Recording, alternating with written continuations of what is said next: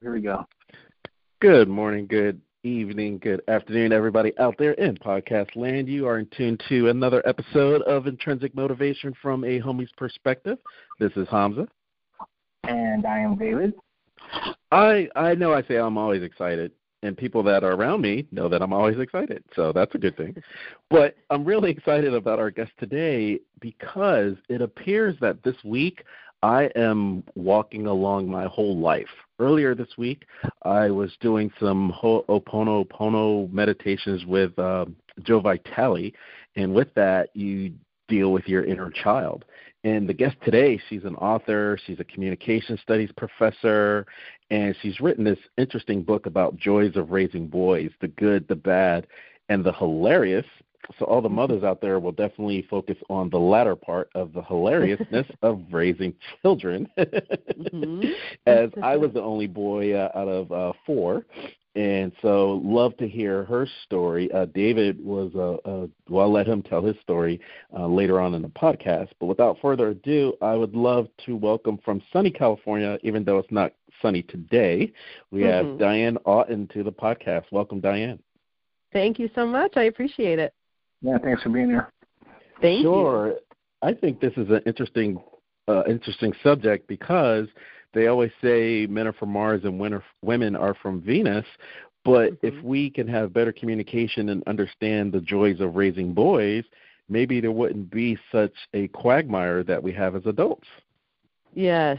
Well, and my book is really focusing on the younger years of raising boys, but the college courses I teach tap into that a little bit, but the classes I teach really revolve around how can we improve our communication as adults. So in our intimate relationships and our friendships, family, and so men and women, not all men and women, but when we talk about male and female communication, there's that bell curve of research, right? And we're looking at what the majority of men tend to do when they communicate or what the majority of women tend to do.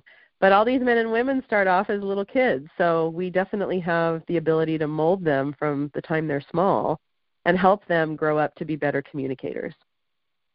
One thing that I've found in my life, my traditional training was a master's in early childhood, so I taught second grade.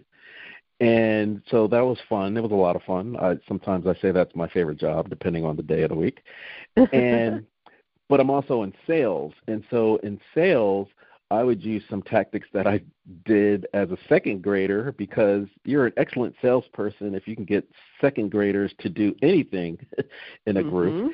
And so I was kind of just using some of those frameworks to set up sales or to motivate other people in a management capacity and so on and so forth. So I think on some level we're always checking in with our inner children. Yes, definitely. Definitely. I often see, and my husband's in his 50s, and I'm around adult men all the time, but I see a lot of, and I often say, big boys are just little boys in big bodies. You see these little hints of the kid in them still, which I actually really love. With that being said, one thing that I learned in the dating world is that you don't really know a person until you spend the holidays with them. And so I want to get your take on that because when you're with them during the holidays, they're around their families, so sometimes they revert back to that maybe little boy, little girl dynamic. Well, and I can say, my boys right now are 13 and 15, and so especially my 15-year-old, he's old enough to take care of himself and make his own meals and do all those kinds of things. But, I think once a mama, always a mama, and you're going to kind of pamper those boys and girls too, your children, and take care of them. And so I could definitely see spending holidays with a significant other and going back and watching them revert back to that role, definitely. How did you come up with the title of the book and also on the cover, are those your two boys? Those are my two boys on the cover of the book, yes. So there's a picture of them when they're about 3 and 5 years old, and my 5-year-old is squirting it's not a power hose, but it's a hose with one of those real good nozzles on it down the underwear of my 3-year-old. And they were actually in that picture, they were playing their favorite game, which to this date is their favorite game, called Take the Pain. So this is a very boy thing to do. where you're going to do something to see who can take the pain the longest without crying. That was the contest they had going on. That's boys. Yeah. Yes. So that, to me, when I was thinking of the cover, that just screamed to me, boy. I mean, that's really the book is. It's a funny book. It's filled with just funny stories about raising boys. And also it has a thread of communication in there too and how to communicate better. I've been teaching full-time at the college level it'll be 20 years this year, teaching communication studies courses. So there's a little bit of that in there on how to help these boys grow up to be better communicators. But the crux of the book is just really these funny stories. And back to your question, that's kind of where that title came from too, the good, the bad, and the hilarious, because when you raise boys, I often say you have to laugh or you're going to cry, because they do stuff sometimes where you're just like, take the pain thing. It's like, why are you doing that? You know, and if you don't laugh, you're just going to cry. Yeah, that's funny. So how long were you crying before you realized that the crying wasn't working, so you had to start laughing? Well, you know, I grew up in a house of all girls, so I had no idea what I was getting into with these boys. And, you know, on my mom's side of the family, it's all girls too. So we just don't have any boys in our family. So at first even when I found out I was pregnant with boys, was like, what am I going to do with these boys? But, you know, I really realized I am a boy mom through and through. I love to get in there and get dirty with them and, you know, play in the dirt. And I pick up sticks when I'm on a walk with my dog that I remember when the boys were small that looked like something they could use in a battle, you know, like I just am always thinking of those boy things. So I love being a boy mom. It didn't take me long to realize that even though some of that stuff was stressful, being a boy mom can be stressful too, because they are very much they're risk takers, you know, in different ways than girls are. So that's a little stressful, but there's a lot of fun involved too. Now, what do you mean by stressful? Because when I look at Leave It to Beaver, June Cleaver never breaks a sweat. Oh, isn't she amazing? Yeah, no, that's not me, for sure. You know, the stress I think with boys is they're constantly, I mean, we went to the emergency room so many times when my kids were young, just jumping off things, battling and getting hit. One of my youngest got hit in the head it was a plastic, like a lightsaber, but it hit him just right and split his head open, like the edge of it hit his head. Stuff like that, you know, that just wouldn't happen, I don't think, so much with girls. I guess it could, but man, we were just constantly going to the hospital with these boys, and they don't even care, you know. They have all this blood. They cry a little bit, but my son would say, to this day, he says, "Cool, look at my scar." You know, he's got a scar down the front of his face, a scar on the top of his head. They just are rough and tumble, crazy boys. Diane, what are some of the differences between how boys at young ages relate to one another as opposed to girls? Oh, great. I love that question. So, and this can also relate to adults too. So it transfers into our adulthood too. But one of the ways that I think is different is if you look at the little games that little boys play and the games that little girls play. So most of the boy games, like when I was just talking about my kids getting their heads split open, are around competition, very physical, very competitive, lots of arguing. But most of those games, even stuff that's more where they're getting along, like Legos and things like that, they play those games side by side. And when you look at little girls and the games that they play, most of their games are face-to-face. So they're playing mommy-baby, they're playing nurse, they're playing school. And girls are socialized to play and having direct eye contact. So when you watch little girls play or even talk to each other, they're looking at each other very intensely. Little boys are not conditioned to do that. And so these little boys and little girls, they grow up and they're practicing these skills all along, and then they get into adulthood. And one of the things I talk about with a misconception that women often have of men, now we're talking about adults, is that because a man is not looking at you, he's not listening to you. And so a lot of women perceive, because they've been doing this their whole life with their girlfriends, that when you listen, you look. And that's not necessarily true in the male culture. You were talking about culture earlier. it is almost like women have their own culture and way of doing things, and men kind of have their own culture and way of doing things.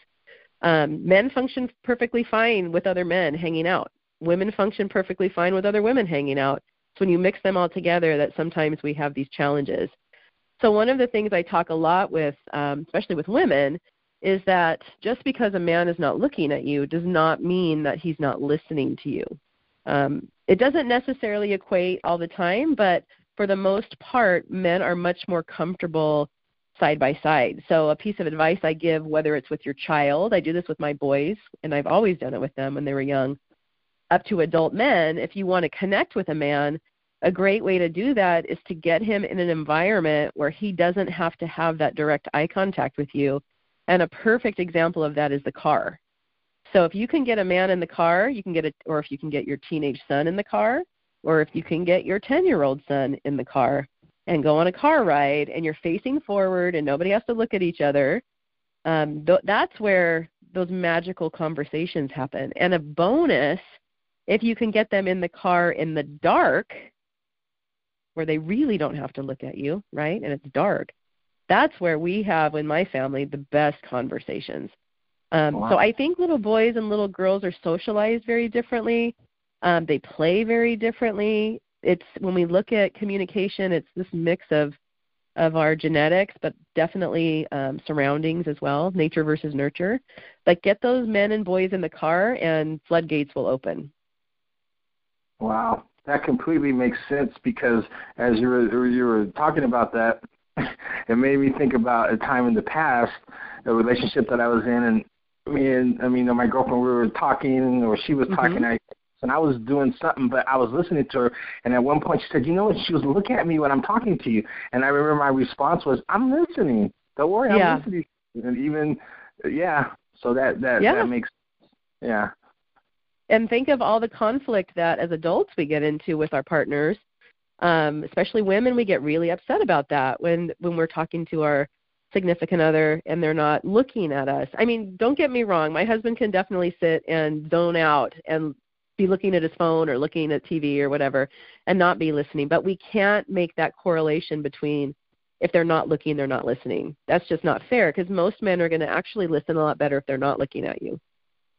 Yeah. Yeah, and just kind of when you talked about like, your kids and their playing their saber and just getting hurt and this and that, a lot more physical. I can remember, as a child loving like the Three Stooges. They were so fun. Almost every girl that I've known, especially like my mom, for example, she's like, I don't get it. I don't get what's so funny about this. Like guys completely get it, but I think women, they don't get that kind of humor, I guess.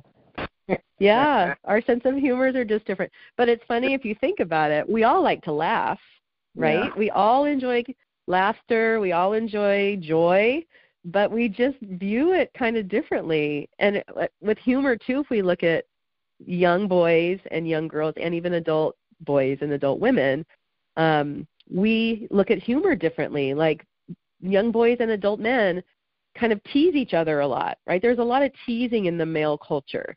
And teasing is definitely part of camaraderie in the male culture, making fun of each other, calling each other names, putting each other down, but in a loving, sort of funny way.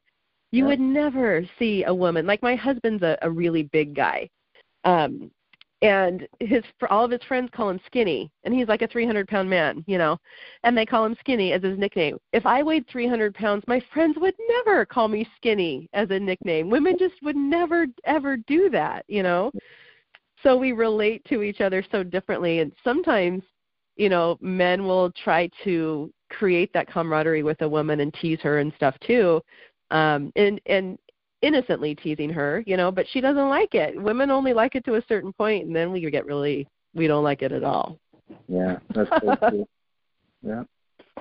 I love it, and it makes me think of, I'm sure it's any city USA. So in Atlanta, there's this conversation that women can't find a guy.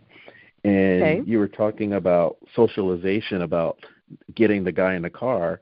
And in the dating world, the girl, or the perception is if the guy's not looking at her, that he may be beta, he's not alpha or strong enough, So she kind of writes him off as well. So he's not even, he lost before he could even get in the car and show his strengths, apparently. Yeah, definitely. And there's a lot of perception around even just a simple thing like eye contact. We make so many perceptions based on someone and how the kind of eye contact they have. Yeah, I noticed that if a girl, like that's another thing that you really notice. If a girl likes you, she will get in your space, meaning she'll be right in front of you. Because she's trying to connect, right? She's exactly coming squaring off with you, sitting right across from you. I took my son to dinner the other night, and we were under the fluorescent lights at like a Chili's, and I was trying to have this really just not intense, but a real true good conversation with him about some of his struggles. He's 13. He's going through some stuff. And he was just having no part of that, and that was my fault because I was choosing the absolute wrong time and place. So time and place is another thing we could talk about. But we were under these bright lights. He's sitting right across from me in a confined space. Like, that was just horrible. That was a bad choice on my part. But as soon as we got in the car to go home later when the movie was over and it was dark, it was like everything. It was so much easier to talk about it. Wait, hold on a second. I just caught on to this. Diane, are you saying that guys are vampires? No, I'm not saying that. Women, they are their best in the dark. Do not see them before the sun sets.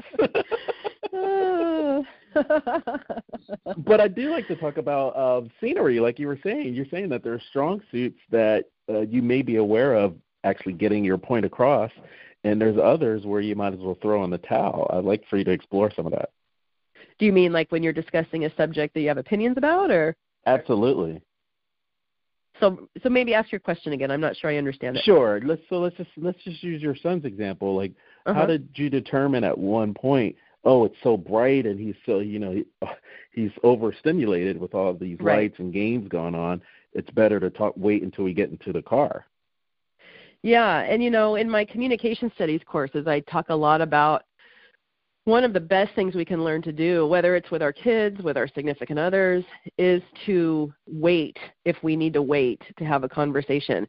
I know sometimes that, like, if something's going on or my husband's bothered me or I'm upset, like, I want to talk about it right now. And I think women, we're kind of conditioned to talk. Our culture as women, it revolves around talking. And so we just want to get it out. And sometimes we're not picking the right time and place, like I did with my son. So it's about being smart enough to take a step back and say, okay, is this the right time for us to be talking about this? Is this going to yield the best result? My kids, again, are 13 and 15. To use kids as an example, they're teenagers. It's like they do things that we need to talk about sometimes. But I really have to be careful about when we talk about it, because if I choose the wrong time, I'm going to get shut down like nobody's business, and that conversation will never really evolve. But if I wait until the timing's right, and that's even just assessing their mood, right? If your significant other walks through the door and they've had a rough day, you don't want to hit them with something big that you want to talk about. They need time to decompress a little bit before you have that conversation. I talk a lot to my boys about, we don't want to have this conversation. My boys are fighting kind of a lot lately, which is normal for, kids, siblings. And we need to have like a family meeting. But I don't want to have the family meeting and talk to everybody when somebody's in a bad mood. Do you see how that's going to throw the whole thing off? Yeah. I need everyone to be happy. We don't want to have an important conversation, and this also is in our intimate relationships. We don't want to have an important conversation when someone is angry.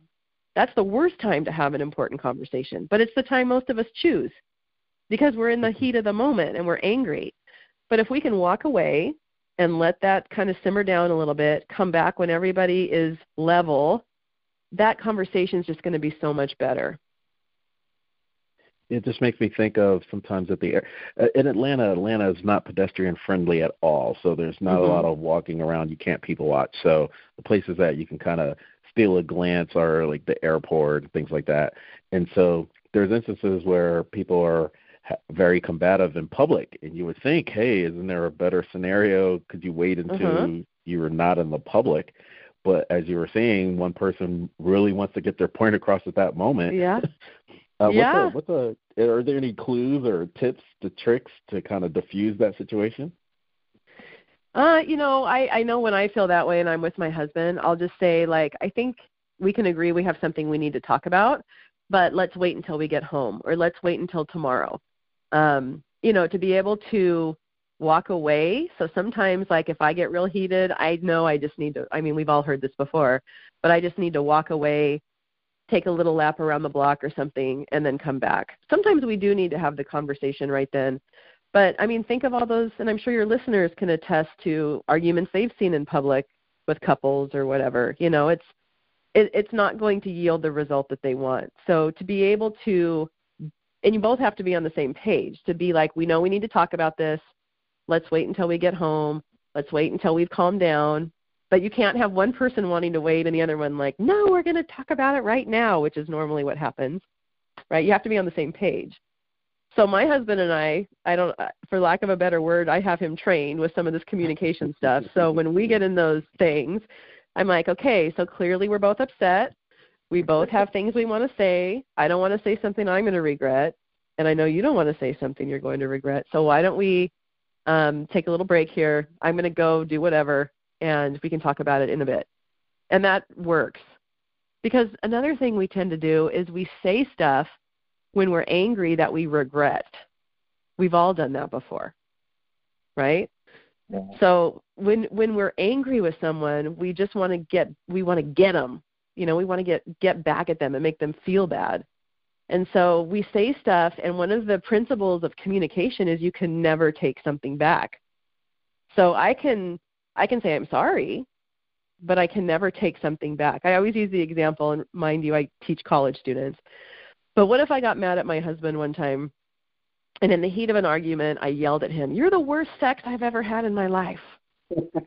Right? Mm-hmm. And later I say, I didn't mean that, right? I was just mad, and that's why I said it.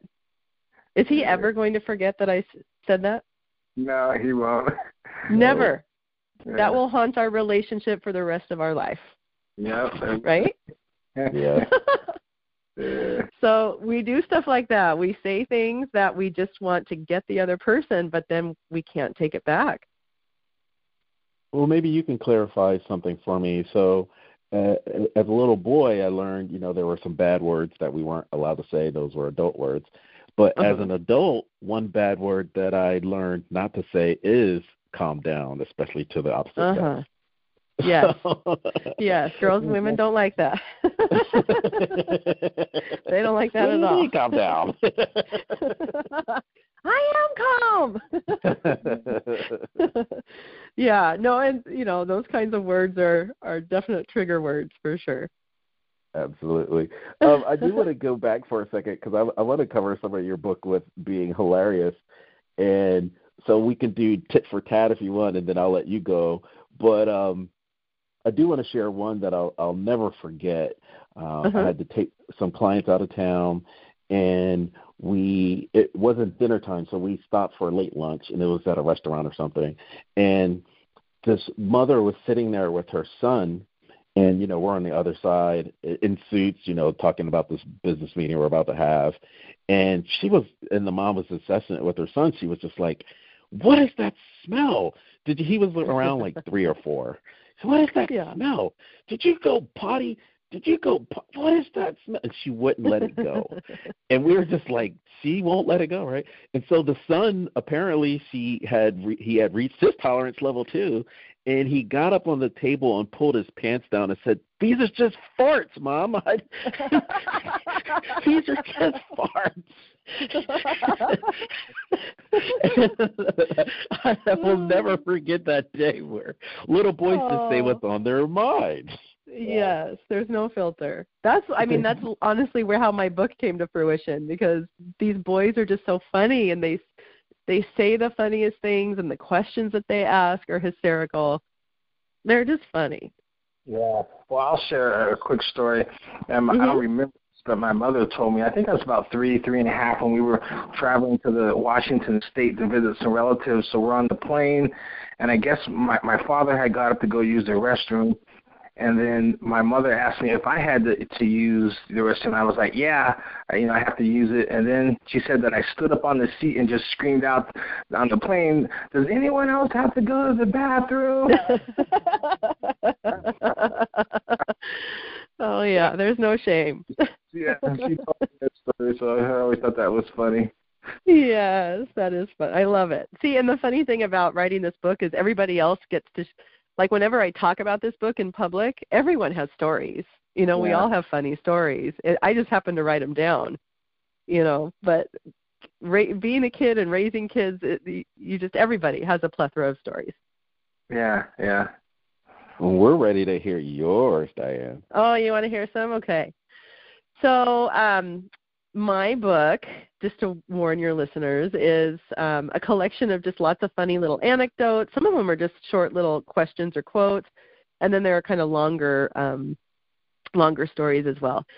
So the book is broken up into chapters, and the two biggest chapters, which probably won't surprise you with boys, is the first one is about exploring their body and all the questions they had about their own parts, and then the second biggest chapter is about girls' bodies, and my body usually in particular, so everything from pregnancy to childbirth and all that kind of stuff, and boobs and everything else. So so when people ask me why I put all this into a book, I usually share the example of, I had been sharing all these funny stories on all my social media outlets for years, and people were just chiming in like, oh my gosh, you have to write a book, you have to write a book. These are so funny, And then one day my 4-year-old son at the time, Nate, came to me and said, Mom, Sadie is licking her vagina. And I said, okay, leave her alone. She's a dog. She's just cleaning herself. It's okay. And he got so confused, and he said, do all women do that?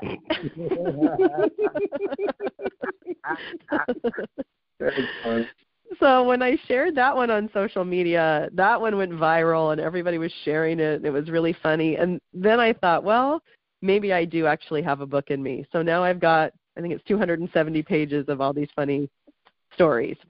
So one of it's not a longer story, but it's more of a real story, is I have an appendix at the end of the teen years because my boys were just starting. They were like 12 when I published the book. And so one of the stories in the teen years is titled, When Mom Leaves Out a Key Detail About Sex Education. Are you ready? Okay. All right. So I was at home grading papers on my computer, and I decided to take a break and check my social media.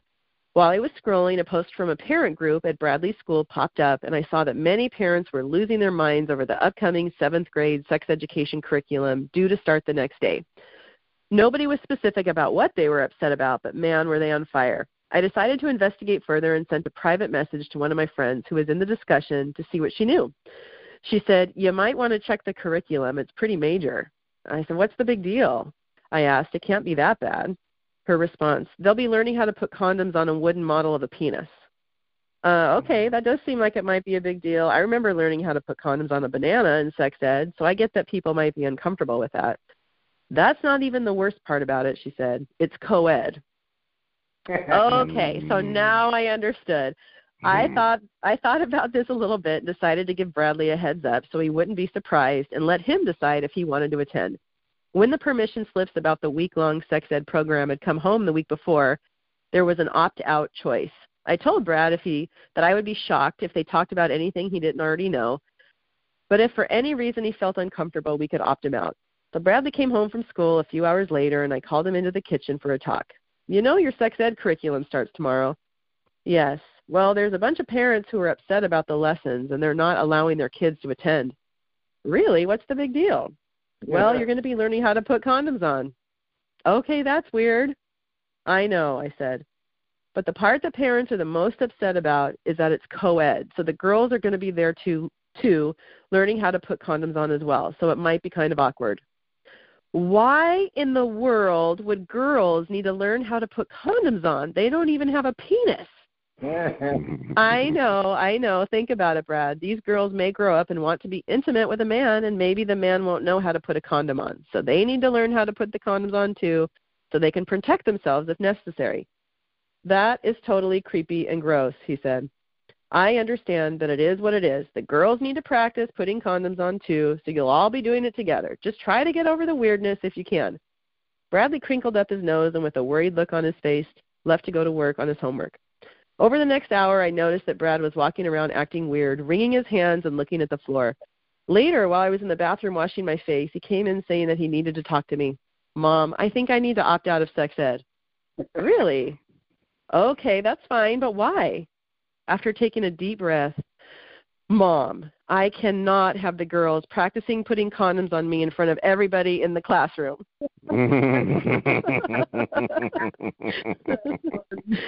That was the detail I left out. I love it. Oh, yeah. So, pardon me? Once you explained to him, actually, they weren't going to be putting it on him, did he decide to do the class or no?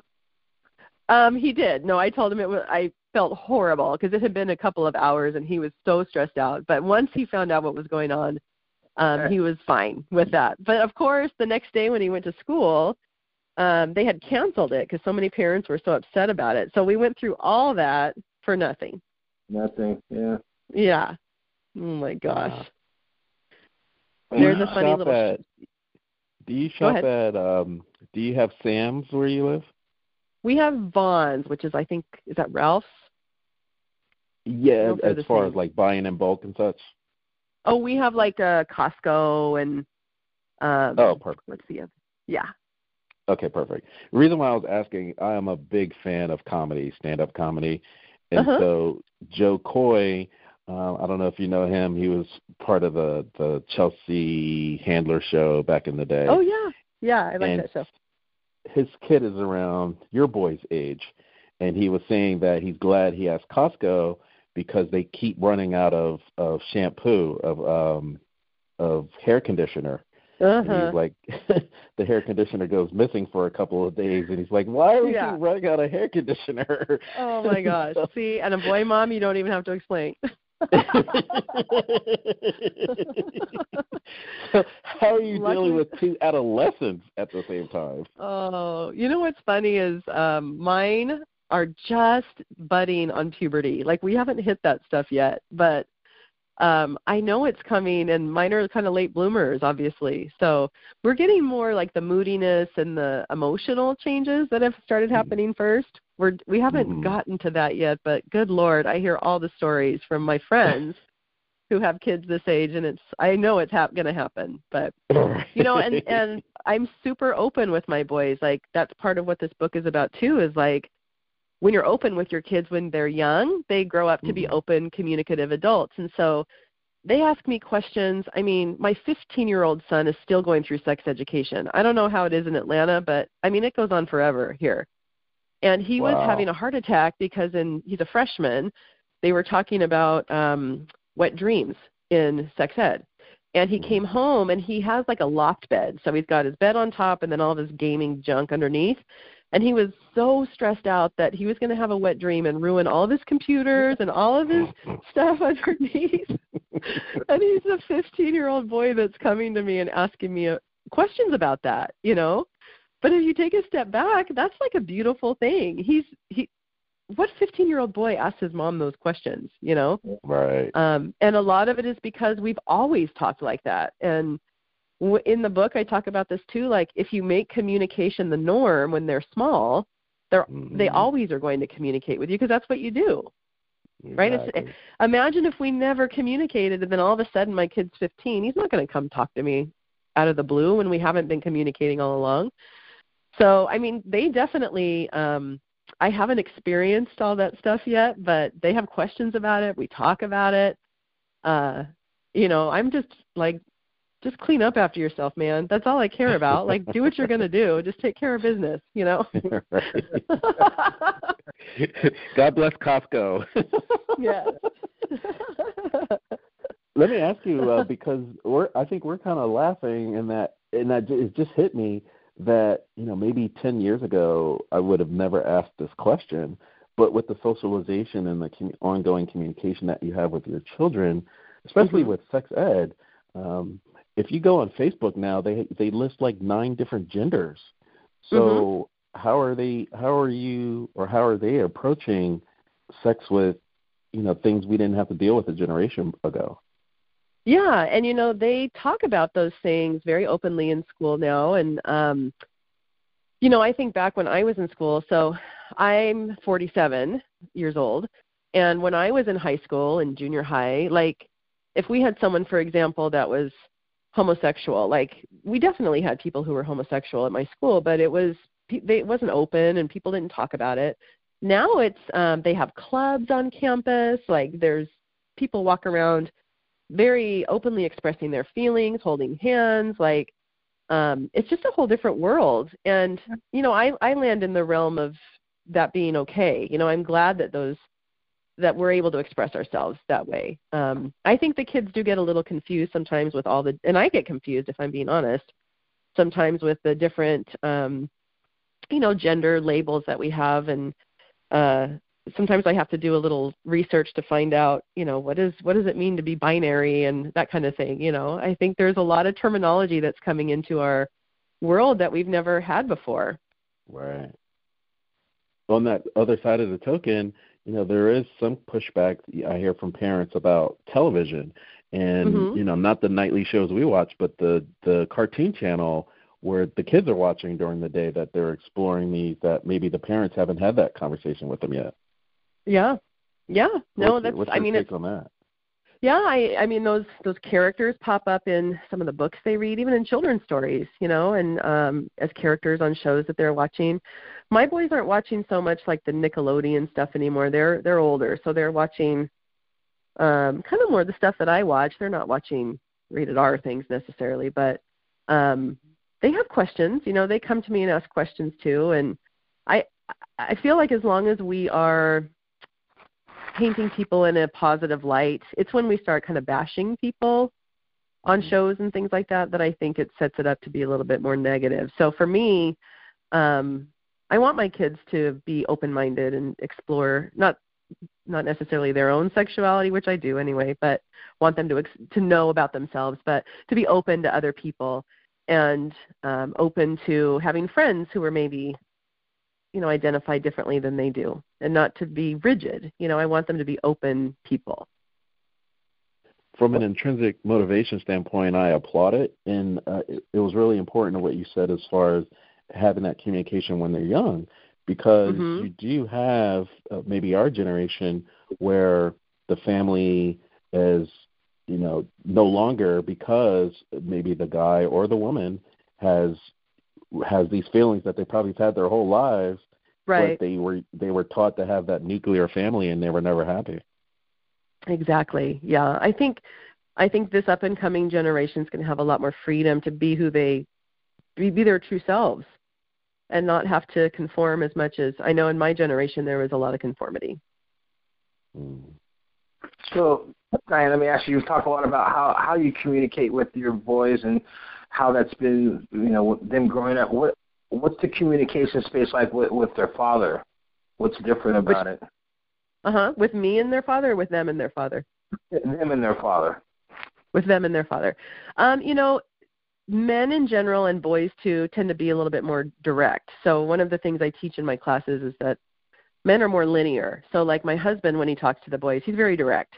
When the boys are when they're fighting, for example, my husband will come in and say, knock it off, right? Where I come in and I'll say, like, I'm more circular. Women have all these extraneous words and language, and I'll come in and say, don't be mean to him. He's your brother, and when you hit him, it hurts him, and then it breaks his heart. And, I'm going on and on and on with all this stuff. So when my husband communicates with them, they're kind of all in this little symbiosis, because they all are pretty linear. So he just gives them a directive, But luckily my husband is also pretty emotional, and so he's very connected to them. They have great talks. They love the outdoors, so they spend time in the outdoors together, and there's a lot of communicating that happens there. My kind of communication with them is a lot more like, let's sit and sit on the couch together, and side by side usually, and have a conversation, where his is more like men and boys tend to relate more through like shared activities. So I would maybe even ask both of you gentlemen, like when you're with your friends or whatever, usually a lot of men communicating with each other revolves around a shared activity, whether that's playing basketball together, going golfing, playing video games, building something, right, whatever it is. Would you say that's true for you guys? Yeah, in my lifetime, yeah, I would say that would be true.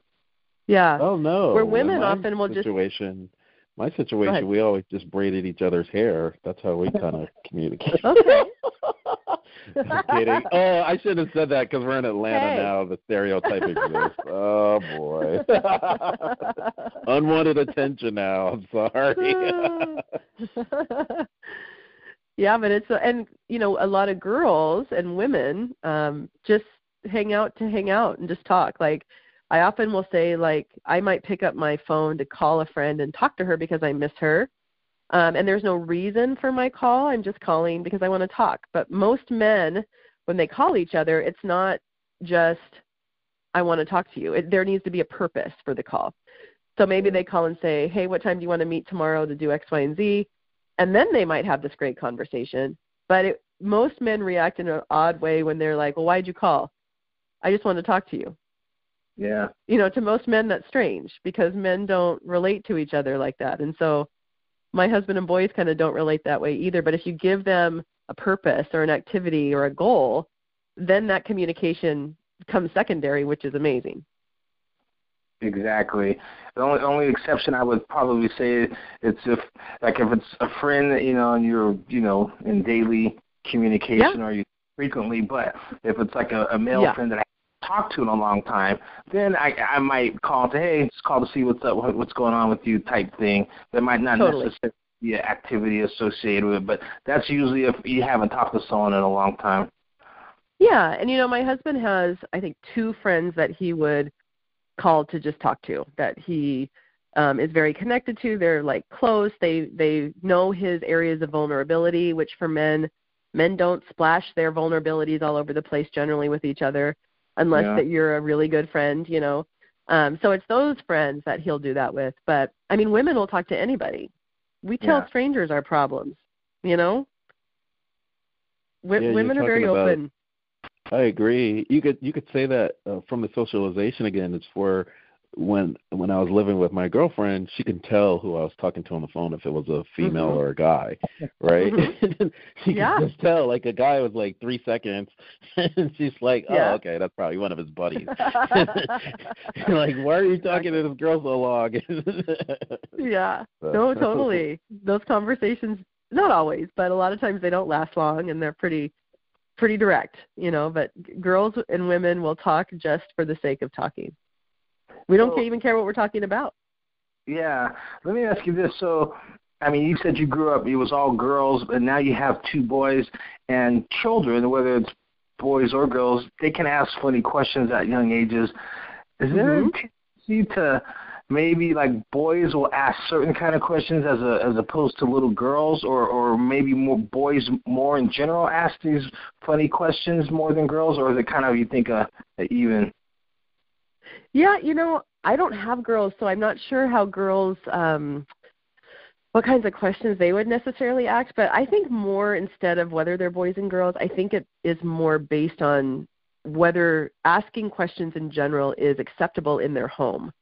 So do they live in a home where it's encouraged and supported for them to ask sometimes embarrassing questions or questions about their body or my body or whatever. So I kind of feel like it's more how open the house and the family is to having conversations like that. Because there are lots of families where there are taboo topics. You're not allowed to ask questions about sex. You're not allowed to ask questions about pregnancy or whatever, my body, your body. So to me, it kind of is more about what is the environment that you create in your house that teaches them that it's okay to ask questions or not. Okay. And so you said you had, 3 sisters? 2 sisters, yeah. 3 including me. Okay, so I'm just wondering what the bathroom situation was like growing up. Oh, Lord. No, we were a mess. There was because there were three of us, my mom and dad, and two bathrooms. So, and I grew up in the 80s, mind you. So that is very hair intensive, bathroom time intensive. A lot of arguing. Yeah. Well, the reason I used to, this was early 80s, had a coworker, and her father always, father wanted the boy, and he kept trying, and when it was all said and done, he had 11 girls. Oh, my God. I had never had any boys. Wow. They said, "Oh, that's it, I'm done." Yeah, and I used to always tease her. I'm like, "Man, I can't imagine what that bathroom did." And she was like, "Yeah, you don't even want to know." That is crazy. Yeah. You'd have to have a big house for all those girls or have some kind of schedule. Yeah, or add a bathroom or something. Yeah. Yeah, and if it were the 80s, you make me think they were the reason why we have global warming with all that hairspray they were using back then. I know. All the Aquanet. We were so bad. So bad. So I have a question for you, Diane, as far as, we're talking about, like the 80s, and maybe that was a different time, and now, Facebook has 9 genders, and you have open communication in your family, and you were talking about the way the father communicates versus you. Have any of the messages ever been misconstrued? Like they were in a fight at school and they were like, "Don't punch me because then it will hurt me and I won't like it," versus just having the fight. Oh, well, I'm lucky to say my kids have not gotten into any fist fights at school, thank goodness. But my kids are talkers. So, they've grown up with me and they've grown up with my husband, who's really funny, and he's a talker too. And so, the funny thing is more so they've learned to talk themselves out of those situations. My husband was notorious for that when he was in high school. People would, because he was a big guy, and people would come after him, and kind of push him around a little bit, and he would just be able to laugh and joke his way out of it. So I think the skill there is actually being able to take a situation that could become more volatile and being able to talk your way out of it. That's a good point. Is your husband a comedian or an attorney? He's a caterer, but he's just really funny. He likes food.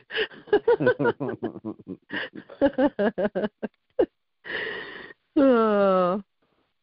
That's, when you're talking about this open communication, I think I just want to keep honing on that because it made me think of college, actually, and all the wolves that exist in college. So, once upon a time I may have been a wolf, but the juniors and seniors will wait for the freshman girls to come along, and the girls that had greater communication or at least, some level of knowing what's going on, they didn't go home. They graduated versus the ones that were and then at home where they weren't allowed to talk about a lot of things.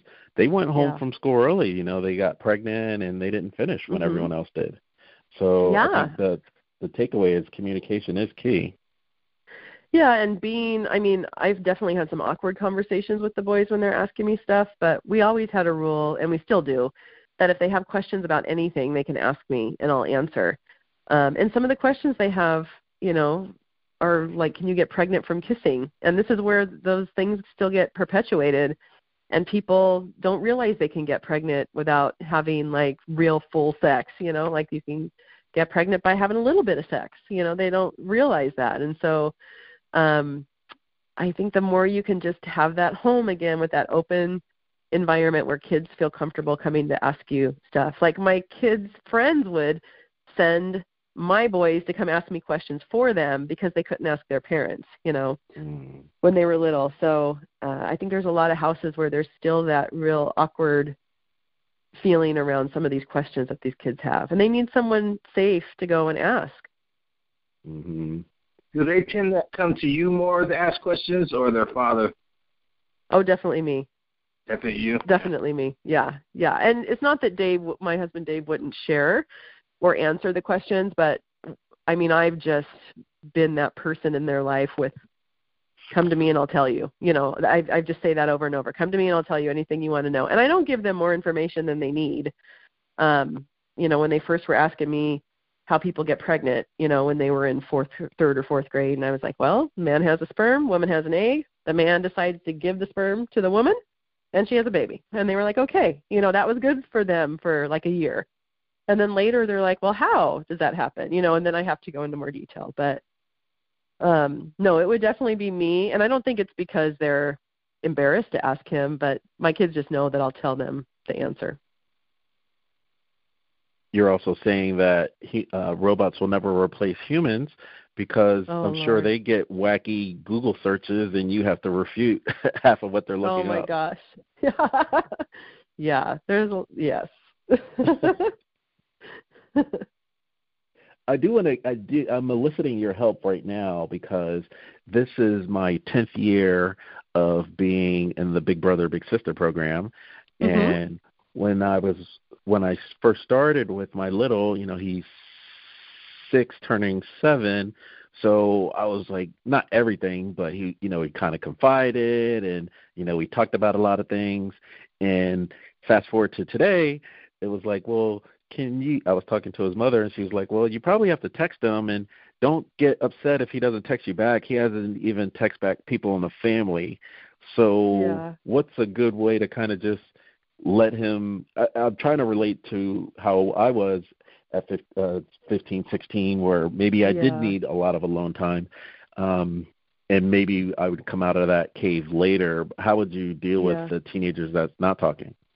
Yeah, and I definitely have these moments with my kids too. Like my 13-year-old right now is struggling a little bit, and he's in 7th grade. A lot goes on in 7th grade, but he's just into that phone, man, and it's hard to have those conversations. I would say to not push it, because when we push it, when they're not in the right frame of mind, like we were talking about earlier, you're just, again, not going to be able to get anything out of them. I would choose to maybe take them somewhere. I go to get them in the car. A lot of times when I get my son in the car, I'll say, I'm going to put my phone in the glove compartment. Let's both put our phones just for fun in the glove compartment, just for the ride. You can get it back out later. I try to give them, it's just a little bit, we're going to do this. But if you can get them in the car, get them out to go do something, get them in a space where there's not a lot of distractions, like, again, the car, that's a great way to kind of start that conversation. I've stopped kind of fighting, when my kids are either playing video games or on their phones or whatever. I realize that's their way to unwind, but I also want them to be able to step away from that and connect with me. So part of it, too, is getting in their head where they are. So, like, my 13-year-old's really into this game on his phone called Dragon Veil. I don't know if you've ever heard of it before, but he's super into it. It's this whole dragon thing. Mm-hmm. And so today when I picked him up from school and he's in his phone and he's texting and he's not really talking to me, I kind of look over at what he's doing. He's in his dragon thing. I'm like, oh, did you get a new dragon? And then it's like, yeah, I got this one that was blah, blah, blah, blah. I'm like, oh, what does that do? And then I start asking him all these questions about the dragon, and I don't understand what's going on in that video game. But all I know is that I am talking to him and he's talking to me, and we're connecting, right? Even though we're talking about dragons. And then once that conversation's over, it's easy for him to then maybe tell me what happened at school or whatever, So try to figure out what your teenager is interested in that moment, right? And start a conversation about that, even if it's something you don't care about. Get in their head kind of where they are. I have so many conversations about video games and, I don't know, memes. I talk about memes all the time. I'm like, I don't care about memes. I don't even know what you're talking about half the time. But they want to talk about that, So be willing to talk about what they want to talk about. I appreciate that. I mean, both your boys, have they read the book, and how do they feel about you writing a book that they were, about them and your family and whatnot? Yeah, they were along on the whole ride with me, so they have definitely read it. They helped me pick the cover, so we had like a contest where we had multiple covers and people were voting on it online and stuff, and so they helped me pick the final cover. They go to book signings with me when I do book signings, and they sign the book too. Wow. So they feel like little celebrities. They love it. Nice. Cool. Yeah. What about some of their friends? Have some of their age friends read it too? Yes. Yeah. And, it's funny, a surprising demographic that has been drawn to the book are like 13 to 15-year-old boys. Like, so many people that I don't even know have bought the book, and their 14-year-old or 15-year-old son get a hold of it, and people are sending me pictures, they're sending me video. My son hasn't sat down and read an entire book in years, and he stayed up all night reading this, and I could hear him laughing out loud in the other room, and he was having so much fun. And so that has been probably the most surprising result of writing this book, is how many, and girls too, but definitely those boys, it's like funny boy humor, you know? They all relate to these stories. Yeah. Nice. I'd like for you, before we head out, to be a part of a public service announcement. So with we kind of smacked him out of it maybe a year or two ago, but he thought it was okay, because you were talking about the phones. He thought it was okay to, quote unquote, break up with this girl over the phone. Yeah, no good. No so, good. Yeah, please give us your public service announcement of how that is not acceptable. Yes. Well, you put time and care into that relationship, you know, even if it only lasted a month.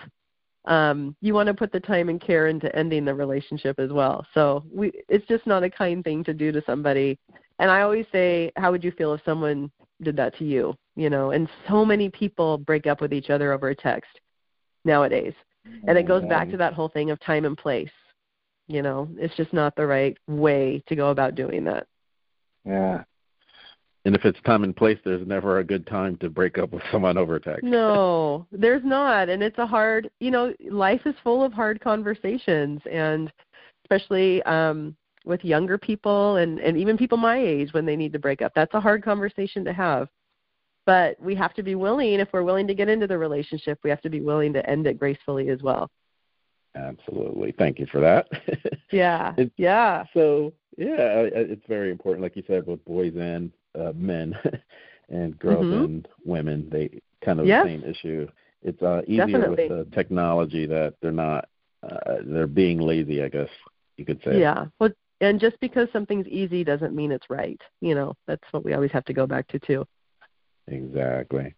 So with Joys of Raising Boys, the good, the bad, and the hilarious, how can we get in touch with that book? And how, you said you have speaking engagements or you book signings. How would people get in contact with you to do that?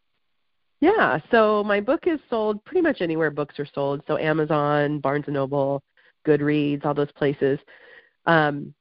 And it's, The Joys of Raising Boys, the good, the bad, and the hilarious. And then I also have a website, so it's just DianeAuten.com, AUTEN. They can get information there as well. I did most of my book signings, so my book came out in July, and I've done quite a few, maybe about 20 book signings up until just before Christmas. So I don't have any book signings coming up. I'm hoping to do one or two around Mother's Day, so people can always look on my website and kind of see when that's happening too. I would think since it's January, some women might want to read it when they're dealing with their boyfriends for Valentine's Day. Yeah. Hey. Like it. Awesome. Well, you have just been tuned to another episode of Intrinsic Motivation from a Homie's Perspective. This is Hamza. And I am David. Diane, it was a pleasure speaking with you. Let's stay in touch. Yes, thank you so much for having me on. I really appreciate it. Yes, thanks for being here. Of course. Thank you. Thank you. Bye-bye. Bye.